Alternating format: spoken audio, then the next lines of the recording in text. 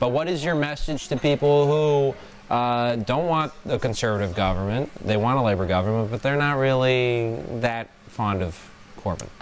So I would basically be talking to my mum, and I think that, firstly, people are like, he's unelectable, Corbyn's unelectable, and I'm like, well, if we all voted for him, then he wouldn't be unelectable.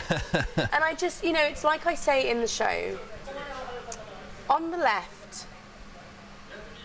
when we are in such a strong position at the moment, we've got the largest party membership of any political party in the country. Our membership has widely increased. We've got so many young people joining the party who previously felt totally apathetic and cut off to politics. We've got people joining the party who previously have felt that, like, politics just was too difficult. It was difficult, and it was deliberately difficult. It just didn't speak to them. It wasn't for them.